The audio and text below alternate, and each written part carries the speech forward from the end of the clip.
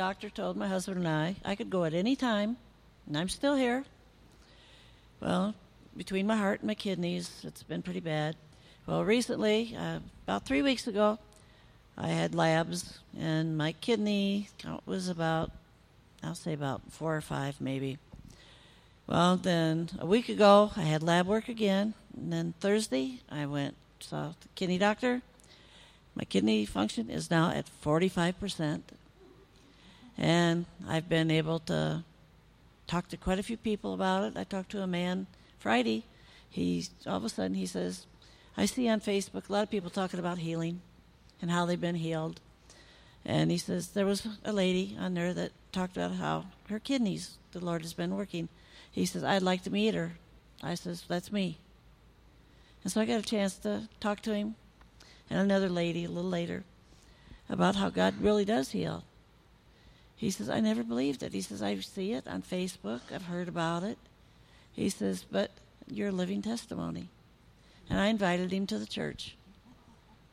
All right, so isn't that awesome? Because the power of testimony. We went back a couple of weeks ago. We started talking about the storms and the hurricanes and all that were coming, and how the damage that was supposed to be and all this kind of stuff. We live in a crazy world, don't we? We got people trying to blow stuff up in North Korea and this whole thing back and forth, and we got storms and we got fires and we got all kind of crazy stuff. And how many of you know, though, that none of this is catching God by surprise? Anybody want to just say amen with me? I also want to tell you that it's also not God's doing. He's not sending hurricanes to Houston or to Florida because he's mad with those states or wants to bring judgment.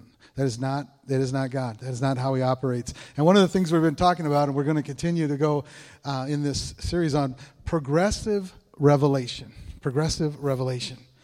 And if you're taking notes, I just want to encourage you to do that. And if you weren't here last Sunday, we have podcasts and we have some things through our website you can go and watch and listen. And then also we had printed up a sheet with all of these names of God and what they mean, and also the verses that you can look up in Scripture. So I want to encourage you to do that. See, God, I believe God is so much bigger and incredible than we even give him credit for. Like, we know he created the universe, and we know he created the earth and all of the things and the animals and all that stuff. He did all these amazing things.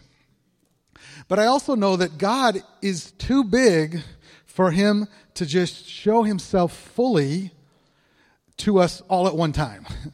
I remember, some of you remember my testimony when I was younger and I was in college, and we were at a conference, and I went forward for prayer, and God was just whacking me, like his presence was on me so hard, and it was so, I couldn't stand, obviously.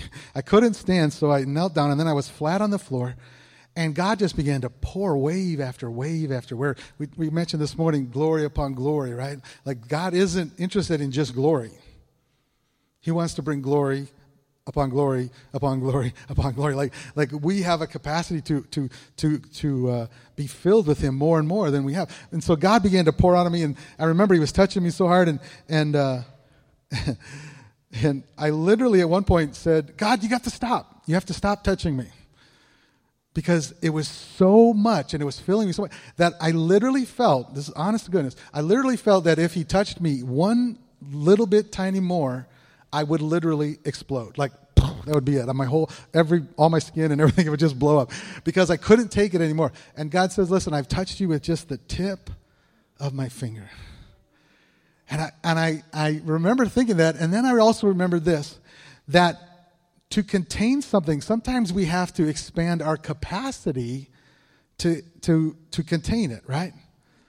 Like, this is probably a bad analogy, but if someone has a small stomach and they eat, they get filled with just a little, right? But if they eat more and more, what happens to their stomach? It begins to grow. And pretty soon, you can eat a lot more and eat a lot more and eat a lot more. Now, for some of us, that's not a good thing, but it is the fact of the matter is that the bigger something gets, the more it can contain, right? I remember back a few years ago, how many of you like soccer? You guys like soccer? or as my friend Ollie and some others would say, football, right? I was one of those guys growing up. I was baseball, football, basketball guy. And I always thought soccer was some weird foreign thing that, whatever. Like, I was never fun. I always thought, how boring. 1-0 can be a score in soccer and, and just running around and nothing ever happens. I always felt like it was just this really ridiculously boring sport. And I always used to make fun of it. Well, back about 10 years ago now, I was sitting in my living room. It was actually in Minnesota. I'm sitting in my living room, and I'm flipping through the channels looking for some sports, and there wasn't any of the good sports on, There wasn't football or baseball or basketball. And I bumped into soccer. And out of curiosity, I began to just watch soccer. Well, I don't know if you know much about soccer, but there's a lot more going on than just some guys running around kicking the ball. Like, there's actually really a lot going on behind the scenes. And as I began to watch it, this little thing inside of me started to get kind of interested. And so I started watching, if you're familiar, UEFA Champions League. I started watching that. And then I started watching English Premier League soccer, which is like the NFL of football, but soccer in England, And all of a sudden I began to watch it. And I started to get such a passion for soccer because the more I watched it, the more I learned about it. And the more I learned about it, the more interesting it became. And I thought, that's kind of how we are with God. Like, if we give God a chance to do something and get us kind of interested, how many of you found this to be true? When you read your Bible, that the more you read it, the more fun it is, and the more you want to read your Bible, right? So, like I've heard said before, like spiritual matters, it's kind of the opposite of natural in this regard. That if you want to be hungry, you eat more. The more you eat, the hungrier you get.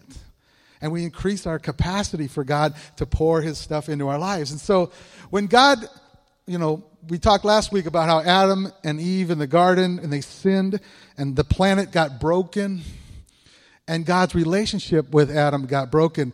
And so God went on a journey of revealing himself in a progressive nature. Like if someone would have sat down with me on my first day of watching soccer and just started telling me all the rules and all the intricacies and everything in and out, I'd have just been, please stop. I don't understand all that. I can't.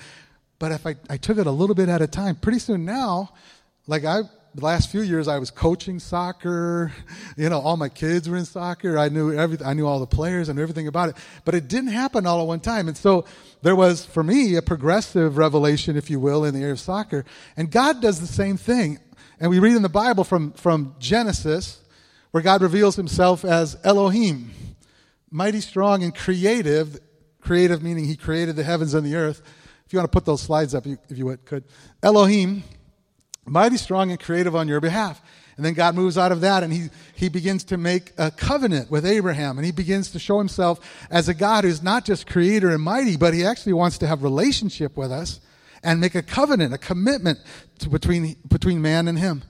Then he moved on to begin to show himself after that as the Lord will provide, a God of provision, that he's not just going to leave us on our own. He wants to take care of us and provide things that we don't have. El Shaddai, the God Almighty.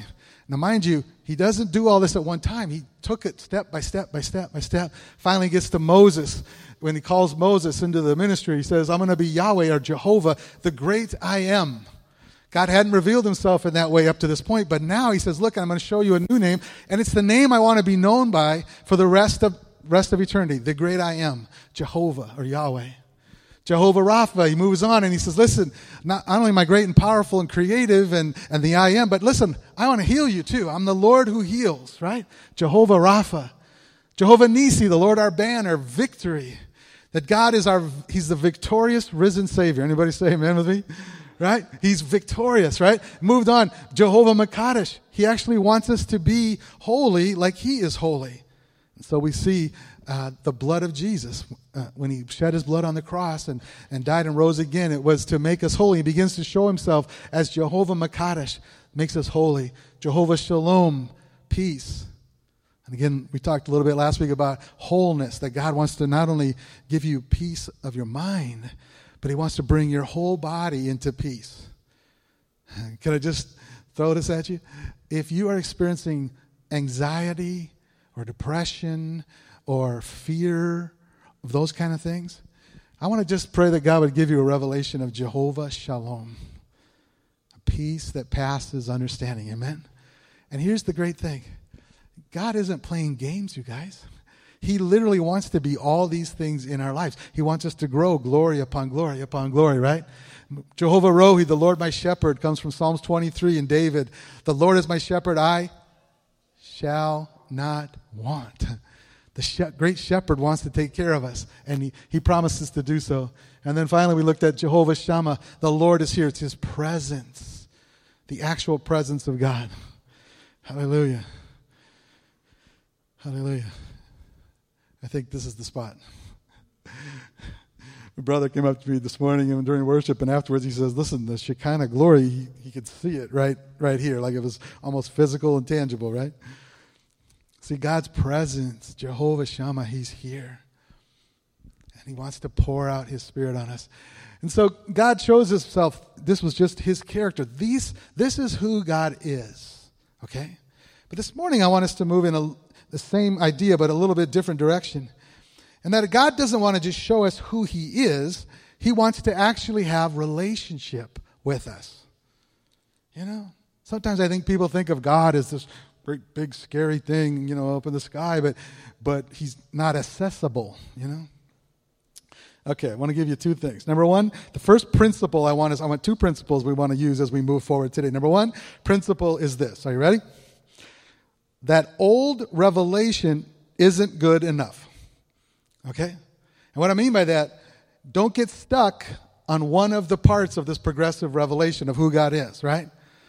Because some people do that. They get stuck. And it's easy to get stuck in an old revelation of God and live out our lives there. Remember I said last week about the person that says, I've been a Christian for 20 years? And we said, what? No, you haven't been a Christian for 20 years. You've been a Christian for 1 year, 20 times. You just stay in that same rut. And I ran across some pictures. It might be hard to see over the wall here, but why don't you throw that first picture up there, would you, Aaron? Oh, man, it's hard to see. Can everybody stand up? Yeah, go ahead, stand up. All right. Do you see it? If you're vertically challenged, you can actually stand on your chair if you want. That's fine, no problem. But it's a picture of this huge computer being loaded onto a plane. This, my friends, is the 1950s, and this is, are you ready? A 5 megabyte computer. Okay, not gigabyte, megabyte, right? So, like, your phone has like about 100 times more power in it than this thing. But this was the world's greatest computer at one time, okay? Back in, I think it was the late 50s, right? 5 megabyte computer. Okay, next slide. Go to the next one. Okay, can you see it or not? I'll tell you what, let's do this. Somebody grab that. Hey, will you, let's get this over here. We'll just slide this off to the side. Okay, anybody kind of tell me what that is? I'll keep it flat. That, my friends, is an 8-track.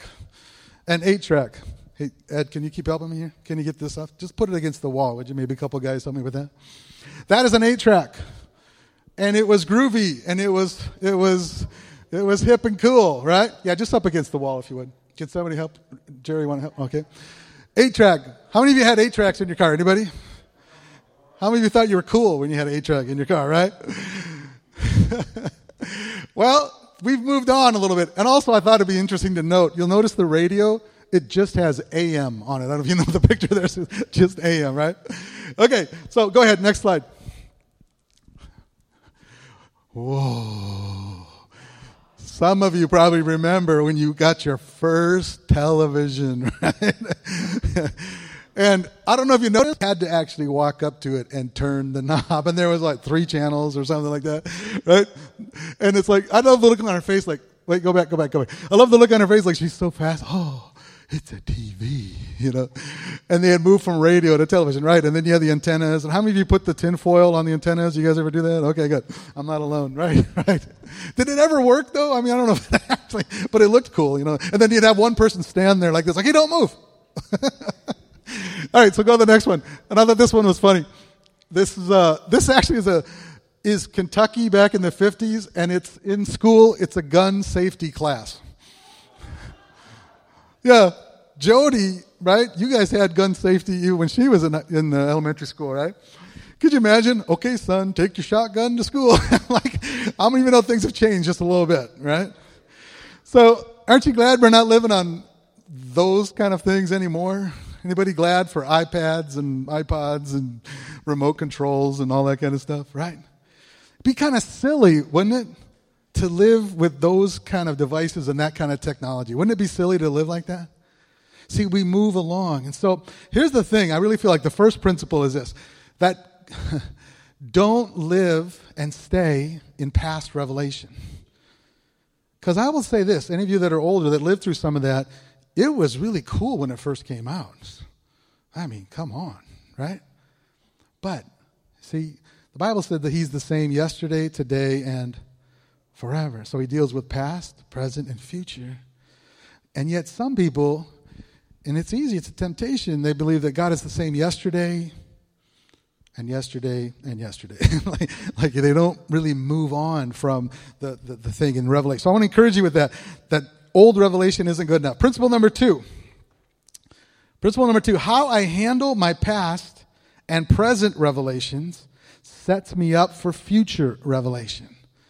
All right, so in other words, I believe that God, even when we talk about all these different characteristics of God, he didn't dump it all on him at one time. He took him on a journey. But how many of you know you have to be ready, willing, and able for the next revelation that God brings? And I really believe this is true. Like how we take care of what God gives us. That we talk about it in terms of stewardship. A lot of times we talk about stewardship in terms of money. Like how am I handling God's money? And am I a giver and a tither and all those kind of things.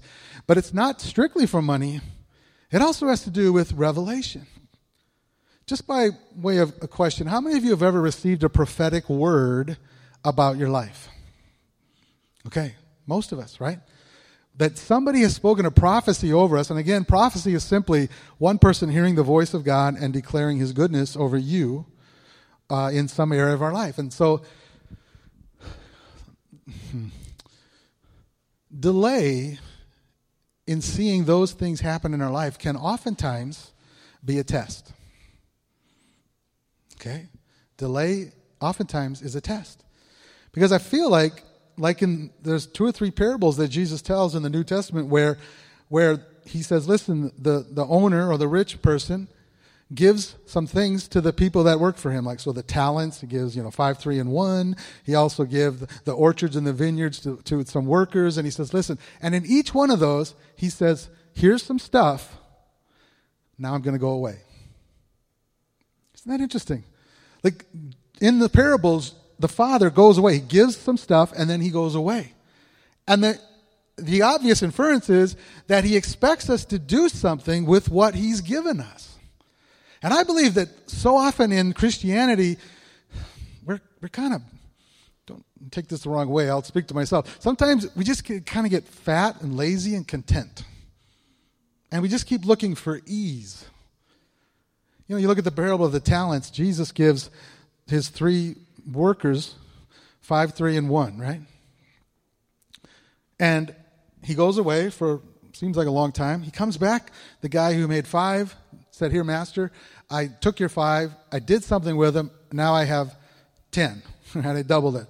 Same guy with 3. I made 3, 6. And then but the guy with 1, isn't this interesting? The guy with 1 says, I stuck it in the ground and I just did nothing with it. I just basically stuck it in the ground and saved it.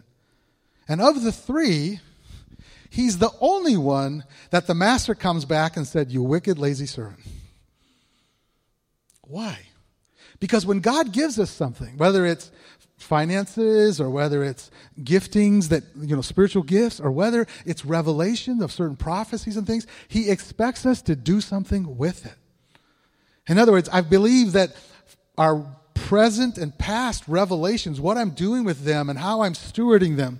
If God's given you a promise, if he's given you a word, you just know it's from God. What are you doing with it? I can't give you all the details, but 2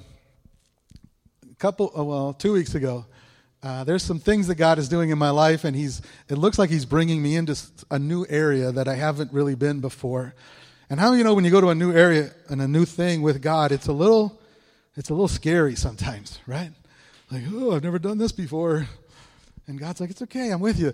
And I felt like God put in my spirit this calling to do something. And so I've been praying about it, and I've been dwelling on it. I'm taking the revelation, and I'm stewarding it. And so as I'm doing this, I was literally just walking. I had to go to Walmart to get something. And as I'm walking into Walmart, the thought in my mind had been for that whole day is, if you're calling me to this thing, then the question that I ask myself is, what am I doing about it? Right? What am I doing about it? I have to start taking some tangible steps to move in that direction. It's the funniest thing. I'm walking in Walmart, and I'm not one of these old guys that mumbles to himself, but I do pray under my breath quite a bit, right? So I'm walking through Walmart, and under my breath, I'm like, God, what do you want me to do about this? And I walk, and 2 Walmart employees are walking by me, and the one says to the other one, right as they pass me, the one guy says to the other guy, well, what are you doing about it? I swear to you. I'm like, are you talking to me? Nope, they were gone. They were already down the aisle. I'm like, okay, God, I get it. You're talking to me. What am I doing about it, right? I don't even think that's a pretty clear sign from God that I'm on the right track, right? And I believe that with progressive revelation, I believe this is true, that God isn't content with how much you know him.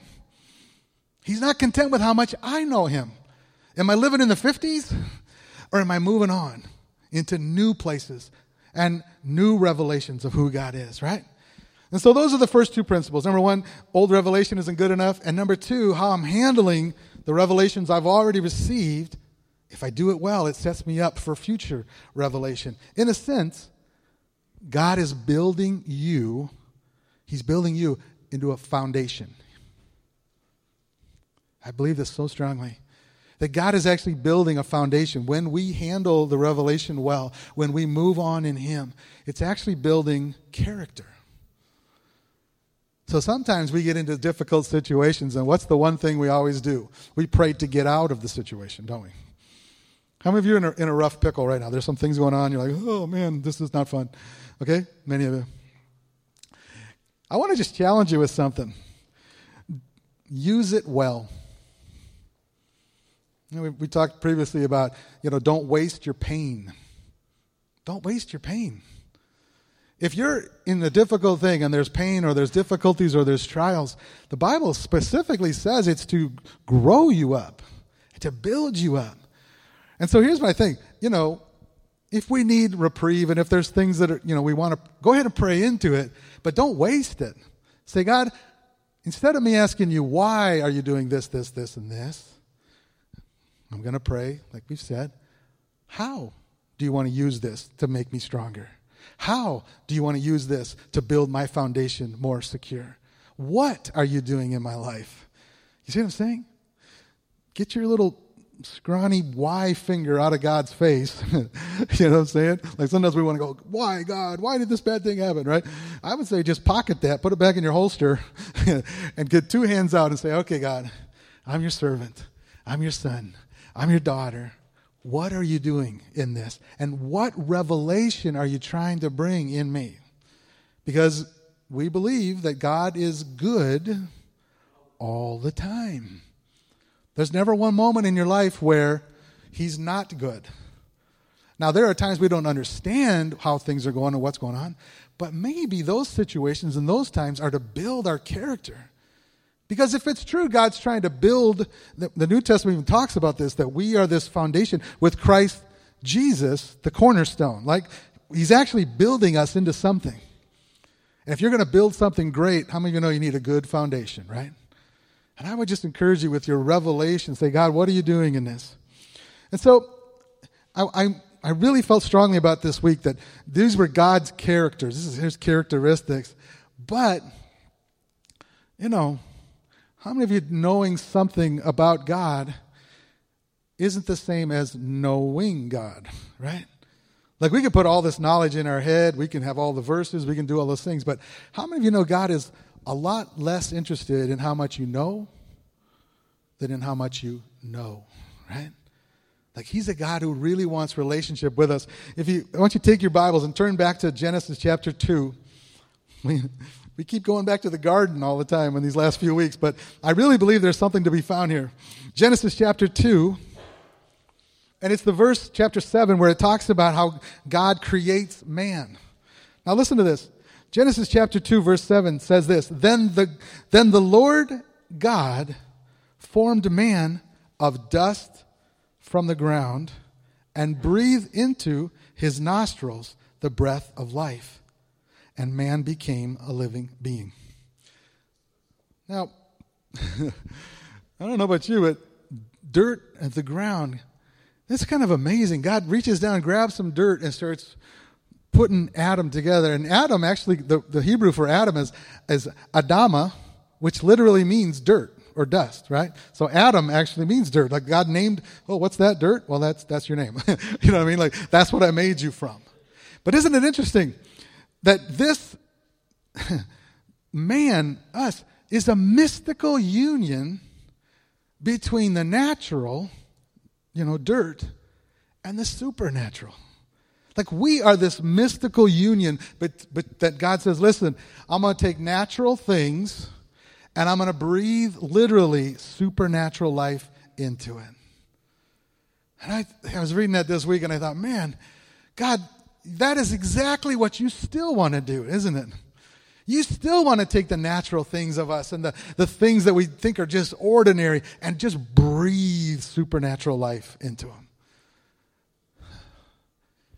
Adama, dust, God breathes in, makes it into this supernatural breath of God. And if you think of it in this way, in this very first moment, God takes the natural and collides with the supernatural. It literally is this collision of earth and heaven together. And isn't it powerful? We talk about this all the time, that we pray. Jesus taught us to pray. He said, Our Father which art in heaven, hallowed be your name. What? Your kingdom come, your will be done, what?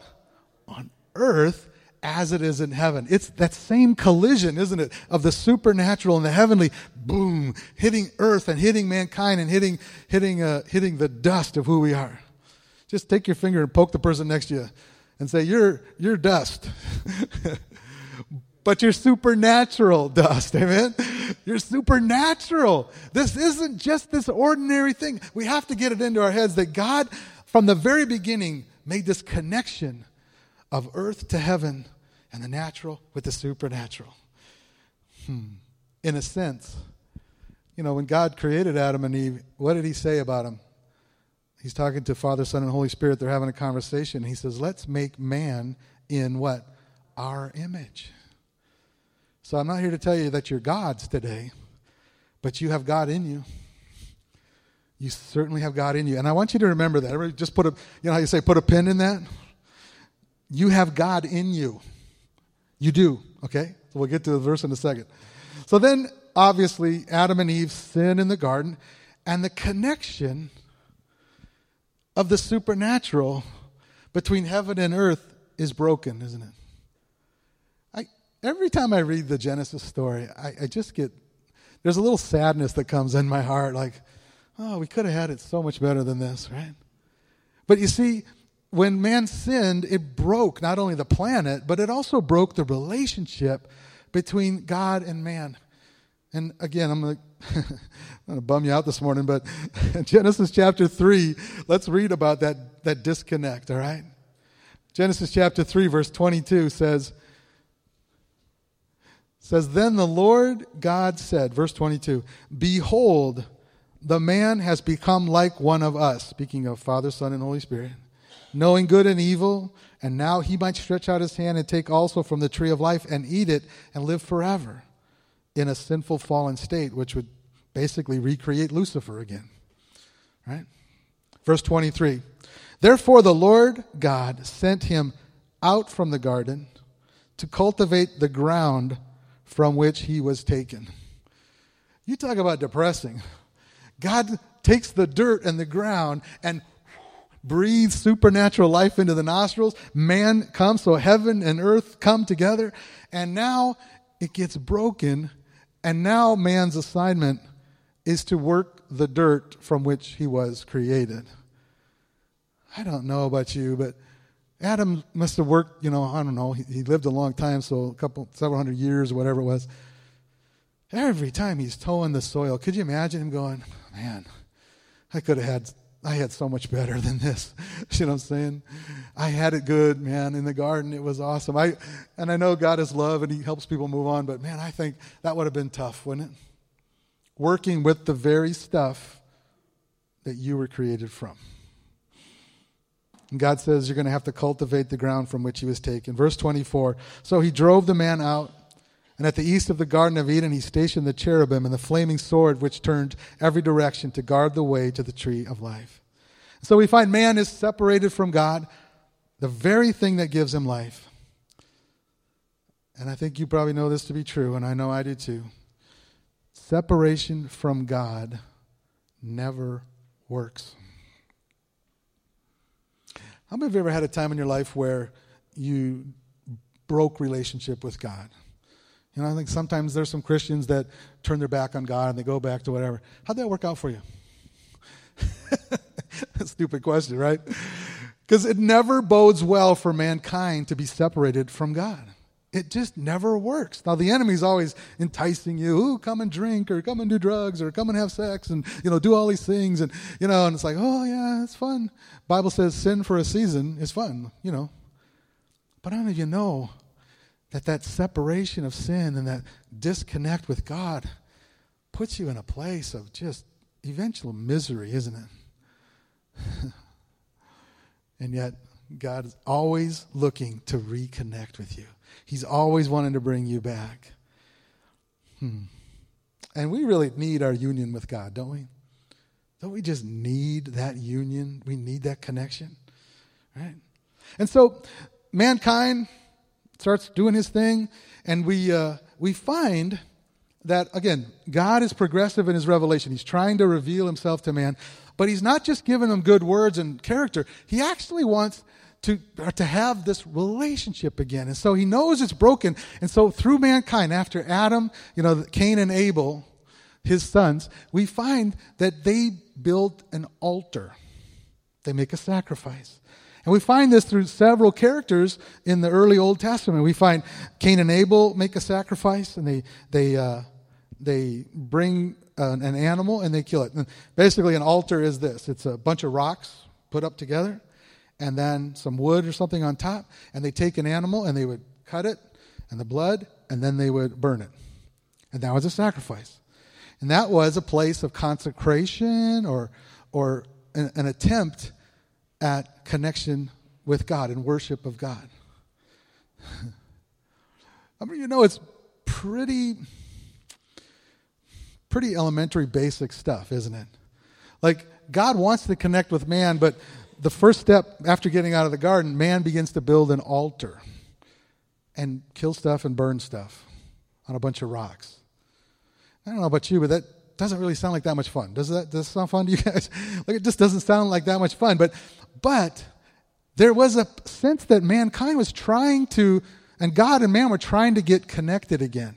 And so we find they build altars. And after God does some great things in different of their lives, Abraham built altars. Noah, in Genesis 8, he builds an altar. Abraham builds an altar in Genesis 12. Isaac, his son, builds an altar in Genesis 26. Genesis 35, Jacob builds an altar, right? So we find that this is kind of the way that mankind is starting to get back in their connection with God. And God's good with it because, he showed him. But I don't know if you know, he didn't want mankind building altars from now till eternity. In fact, in this progressive revelation, the altar actually has a great place because we understand that a sacrifice has to be made for sin, right, on the altar. And, of course, it is a foreshadowing of what Christ is going to do on the cross for all of eternity, right? So we're walking on this journey for that. And then the children of Israel, so Abraham, Isaac, and Jacob, these forefathers, they're chosen by God. God chooses Abraham, says, you're going to be my people. You're going to be special out of all the nations of the earth, right? They move ahead. They finally end up in Egypt. We talked about this a couple weeks ago. And Moses being called to be a deliverer after the children of Israel are in bondage for 430 years. 430 years. Just say that with me. 430 years. Do you realize that's almost twice as old as the United States? Right? Almost. I mean, can you imagine? That is a long time to be in slavery. But God sends Moses, and he ends up calling him to do something. And just so we're clear, between them building altars in Genesis and being in bondage in Egypt, we never hear of one altar being built. We never hear of one revelation. We never hear of one prophet speaking or anything like that. There's nothing. In a sense, there's 400 years of silence until Moses comes on the scene, until God calls Moses.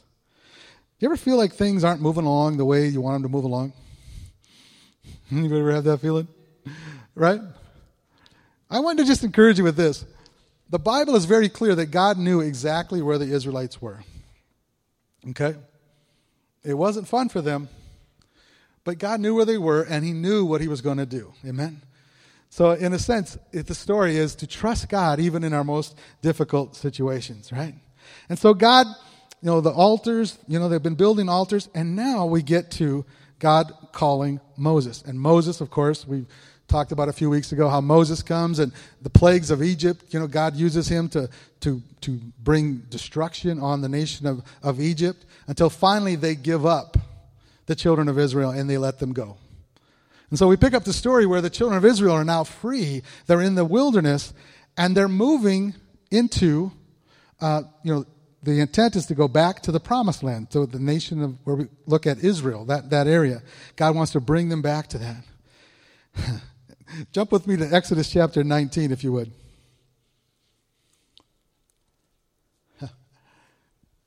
Exodus 19, God says this, that Moses went up to God on the mountain there, and the Lord called to him from the mountain, saying, thus you shall say to the house of Jacob, and tell the sons of Israel, you yourselves have seen what I did to the Egyptians, and how I bore you on eagle's wings, and brought you to myself. Verse 5, now then, if you will indeed obey my voice, and keep my covenant, then you shall be my own possessions. That means special treasure.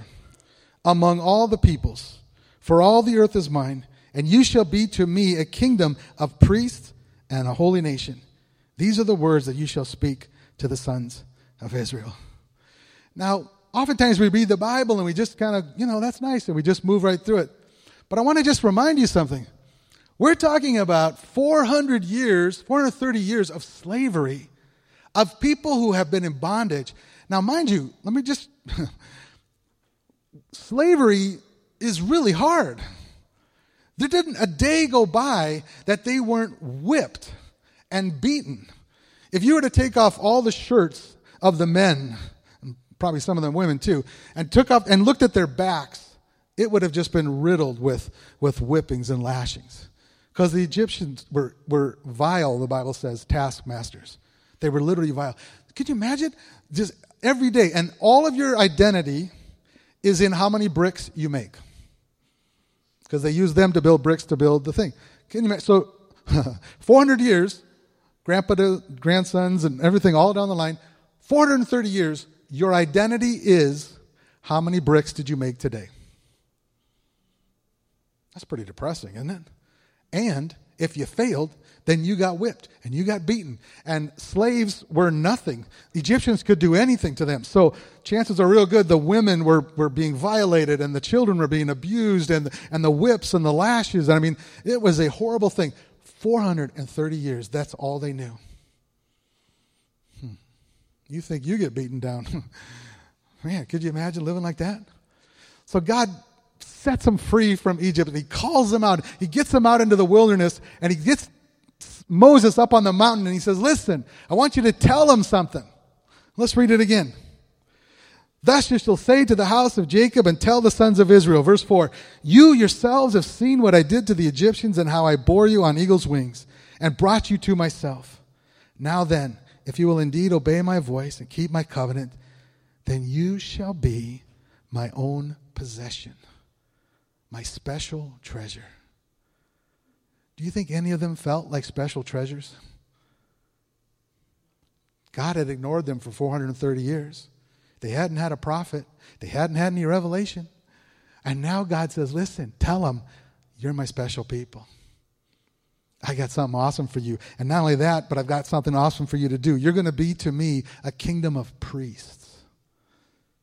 And again, remember, they lived in Egypt. They didn't have synagogues. They didn't have little temples for themselves. They probably only knew the gods of Egypt. And the gods of Egypt were wicked and capricious and evil and the priests, can imagine all the prostitution and all the killing and the human sacrifice and the whole thing. So God says, listen, you're going to be my special people and you're going to be a kingdom of priests. And I'm wondering in their mind if they're going, priests, really? Because all I know is Egyptian priests, and they're not very nice. They're really mean. And the Egyptian gods are really mean,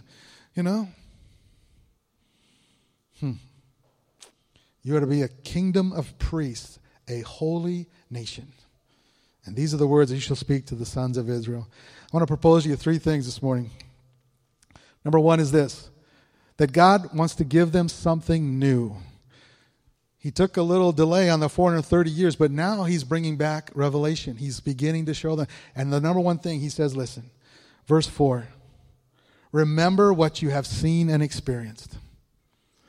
Now, again, it's easy for us because we have the Bible that we read a bunch of times and we heard the stories, but they're in Egypt. They're in slavery. They've forgotten who God is. They've forgotten. And all of a sudden, God shows up on the scene and says, I love you. And here, plague after plague after plague hits the Egyptians, and they see with their own eyes. In fact, I think it's after the second plague, God actually sets them apart. So the rest of Egypt is getting the boils and the gnats and the locusts and all these horrible things, but the children of Israel and their crops and their animals are protected. Can you even imagine how awesome that would have been? Like you're over here, like let's say this is the line between Goshen, where the Israelites lived, and the rest of the Egyptians. So if you're on this side, let's just pretend for a second, we're all the Hebrews, we're the Israelites, and the hail comes. I mean, destroying all the crop and hitting everything. Only over us, there's like an umbrella. No hail, no boils, no gnats, and over there, it's destruction. Animals are killed, and the locusts come and eat everything up, and as God just puts a holy protection around his people. Can you even imagine how awesome that would be? And so the first thing God says, listen, I want you to have a new perspective. Number 1, new perspective. I want you to remember what you have seen and experienced. I would just propose that most of us have a pretty short memory when it comes to God. We do. One of the things that I find myself in when I get into a situation, and if it's difficult or okay, I'll give you an example. The church, we're still struggling financially. We need some more finances. We really do. We're in a tough spot. And the circumstance itself would be easy for the leadership and I, the deacons and Kathy and Andrew and I, and just, it would be really easy for us just to really, oh man, come on, God, But you know what? I believe that God wants us to remember what he's done. I've told you the story about how we were counting, this was my other church, we were counting the money and the offering. When we would count it, it would come up more every time we recounted it. So we would count it, get to a certain amount. We'd say, count it again just to double check. And the second time, it would be more. And then we'd say, oh, wow, okay, double check that. Count it again and double check. And it went up and up and up and up and up. And that was, again, we were in a church we were in a tight spot financially. And we had this miracle of God just increase.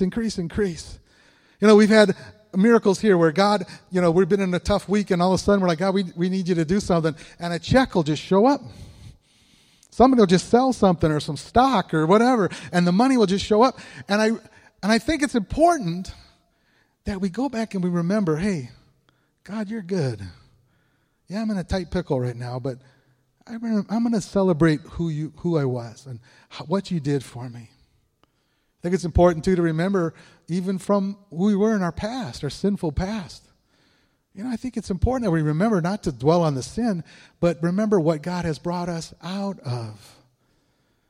You know, I encourage testimonies, right? I encouraged our friend this morning to give her testimony. Why? Because it encourages people to say, listen, I was at 4% of my kidneys, and now I'm at 45. What does that say? God, you're good, and you're a healer, and you're bringing this thing along, and it's not natural, it's supernatural, right? So God wants us to have this new perspective. He wants the Israelites to have this new perspective of saying, listen, you may have had a rough go, but I brought you out of the 10 plagues of Egypt. I put a fire before you by night, and a cloud by day, and I'm leading you. And if you want food, guess what? I'm going to just put out a little breakfast right out here, manna all over the ground every morning, right? And yet sometimes we have such a short memory, don't we? I would encourage you this. If you're in a difficult spot, use it now as the springboard into thanksgiving and praise. Say, God, you know what? I'm not going to dwell on what's not happening. I'm going to go back and remember the good things you have done for me and the miracles I have seen and the power you have brought to my life. Amen? Anybody say amen with me?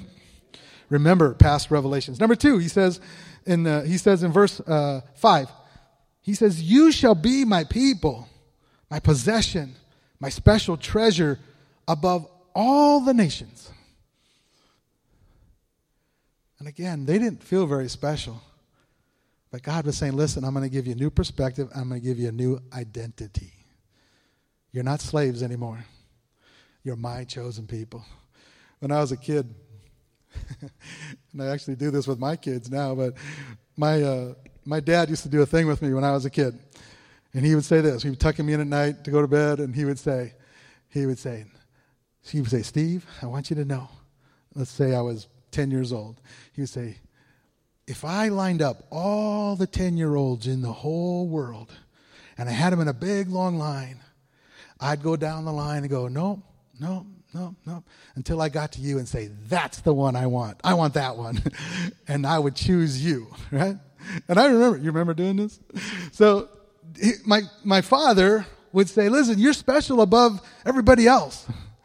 And that's what God is doing with them. He says, listen, your identity has been a slave, but listen, out of all the nations of the world, I'm choosing you. And I believe in so many ways that we are the new Israel. That God is actually saying to us, listen, out of all the Paulas in the world, if I lined them all up, I'm picking you. Of all the Dons in the world, I lined them all up, and I had a choice. I'd pick you, Don. You're my special one. You're my treasure. And I believe this, that God is just big enough that we can all be his special treasure, his number one. Amen? And he says to them, listen, I pick you. And again, Israel knew nothing but slavery for 430 years without a day off, mind you. They didn't even get a day off. It was slavery, perpetual, right? And God says, listen, all that's behind you now. I don't want to just show you my power, the plagues and all that. He says, I want to show you that you and I are going to be in relationship. You're my special one. New perspective, new identity. And then the third one is the new mission. Isn't that interesting? And you shall be to me, verse 6, a kingdom of priests and a holy nation. Can I ask you a question? I know we don't do priests too much. I mean, the Catholic Church has priests and different denominations and stuff. But the word priest actually is pretty basic. A priest is one who connects people to God. I mean, that's basically it, right? It helps people get connected with God. In the Old Testament, we've seen altars and that kind of stuff, and that's been individuals. But now, and actually next week, we're going to look at this. We're going to look at the temple and the tabernacle, and actually what that means in the Old Testament and to the New Testament. But the priests who functioned in the tabernacle and in the temple, they were special. They were chosen by God. But he says, listen, I don't want to just have a few priests. I want to have a nation of priests. I want a kingdom of priests. And I love that. One of the things that I do as a pastor is when people say, we have volunteers in the nursery or volunteers in preschool or volunteers with offering and ushers. You'll notice I never say that word. You know what I say? We have ministers in the nursery. We have ministers in preschool. We have ministers who do the ushers and those kind of things. Why? Because we're all priests. We all are called to connect people with God, right? The priest's mission was to show the whole world what God looks like. And then he says this, of all the nations, he says, if you guys will do this, in other words, if you'll get a good perspective, if you'll embrace your new identity as my chosen people, and if you'll get a new mission and a purpose of being priests, holy priests, he says, listen, the whole earth is going to want what you have. And isn't that really true? Like, again, back to the testimony this morning. You know, she said this. She said, people have noticed a difference, right? That's what she said. People have noticed the difference. What? Because God healed her and is healing her, and God is putting his life in her. And when God's life is in us, she's a priest. She's a priest to say, listen, this is what it looks like when God touches you. Right? This is what it looks like when supernatural power and the collision of heaven and earth come together. The dust of man and the supernatural breath of God. That's what it looks like. In essence, I believe that God is offering them their union with him back again. And isn't that just encouraging? Like, even if you go through seasons where it feels like you're far from God, God is always calling you, and he's always saying, listen, I want you to have new perspective, new identity, and a new mission. Amen? Amen. Why don't we stand to our feet? I got a whole lot more I want to preach, but I'm going to save this for next week. Next week, I want to just encourage you with this one thing. I've been doing some studying on the temple and on the tabernacle and how that's the next revelation that God brings to his people. So this coming out of Egypt thing, now God is going to give them the tabernacle and what that means and what it represents and how it actually sets us up for who Jesus is and what he wants us to be as his chosen kingdom of priests, if you will. Amen? Why don't you put your hand on your heart this morning? Hallelujah. Hallelujah. Father, we thank you today that you are a God of progressive revelation. Father, this morning we thank you that even in times of confusion or not understanding, God, that you desire for us to have more revelation of your goodness, of your love. And God, that you have an identity for us as your chosen special ones. Hallelujah. I believe there's some people here this morning that God is actually speaking to you about that. And the devil's been trying to tell you that because of your past, because of some choices you made or some things that you've lived in, that the enemy is trying to tell you a lie that you're not special, that you're not really chosen, and that you just have to pretend to be one of these Christians. You just have to pretend to be one of his special chosen ones so you look like you fit in. And I just want to tell you right now, I'm going to break that lie off of you. That you are not an orphan. You are not one that is separated from God. You are his chosen one. If he lined up everybody that was similar to you, he would choose you.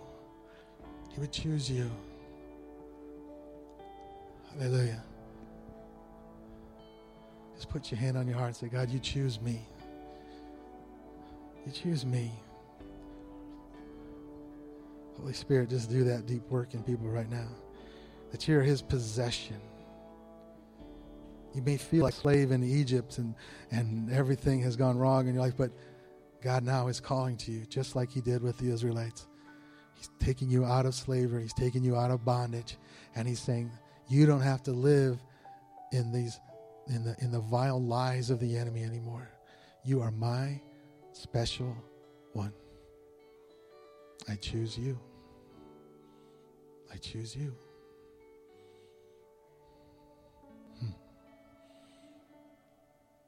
Hallelujah. I believe God is also speaking to some people this morning about being priests. And you don't feel adequate to be a priest. You know? Like a pastor or an apostle or evangelist, teacher, whatever. You don't feel worthy for that. But God is telling you right now, you are my priest. You are my chosen one. I want to use you so the world. Hallelujah. If that's your prayer today, just everybody close your eyes. If that's your prayer, you say, God, I want to show to the world what it's like to be in relationship with you. I want to be a priest, if you will, a part of the kingdom of priests, so the whole world can see what you are and who you are and what you're like. And if that's you, just raise your hand, almost like you're saying yes to God. Just saying, yes, God, take me. I'm okay. I want this mission. I receive this mission. I accept this mission to be a priest. One who shows the world what God is really like. Yes. Yes. Hallelujah. So, Lord, I bless your people today. I thank you, God, that you're speaking to us about this progressive revelation, God, that we're not going to get stuck in the past. We're going to keep moving on. So I speak revelation over your people, even today, this week, that they will have a greater sense of remembering the past and what you have brought them out of, and your power and your prophecies that you've done. Lord, that you're going to speak to us in increasing measure about our identity in you, and that you're going to allow us again to have greater revelation in being your priest and kingdom of priests in this world today. And I pray that in Jesus' name. Amen. Amen. All right, you are priests. You are chosen. You are special. And God has stuff for you. Amen. Hallelujah. Be blessed this week. If you are new to Epicenter and you're going to be a part of the luncheon, we encourage you to come to the back. It's in the commons right back here. So new to Epicenter people, come on back and we'll have lunch together. Amen.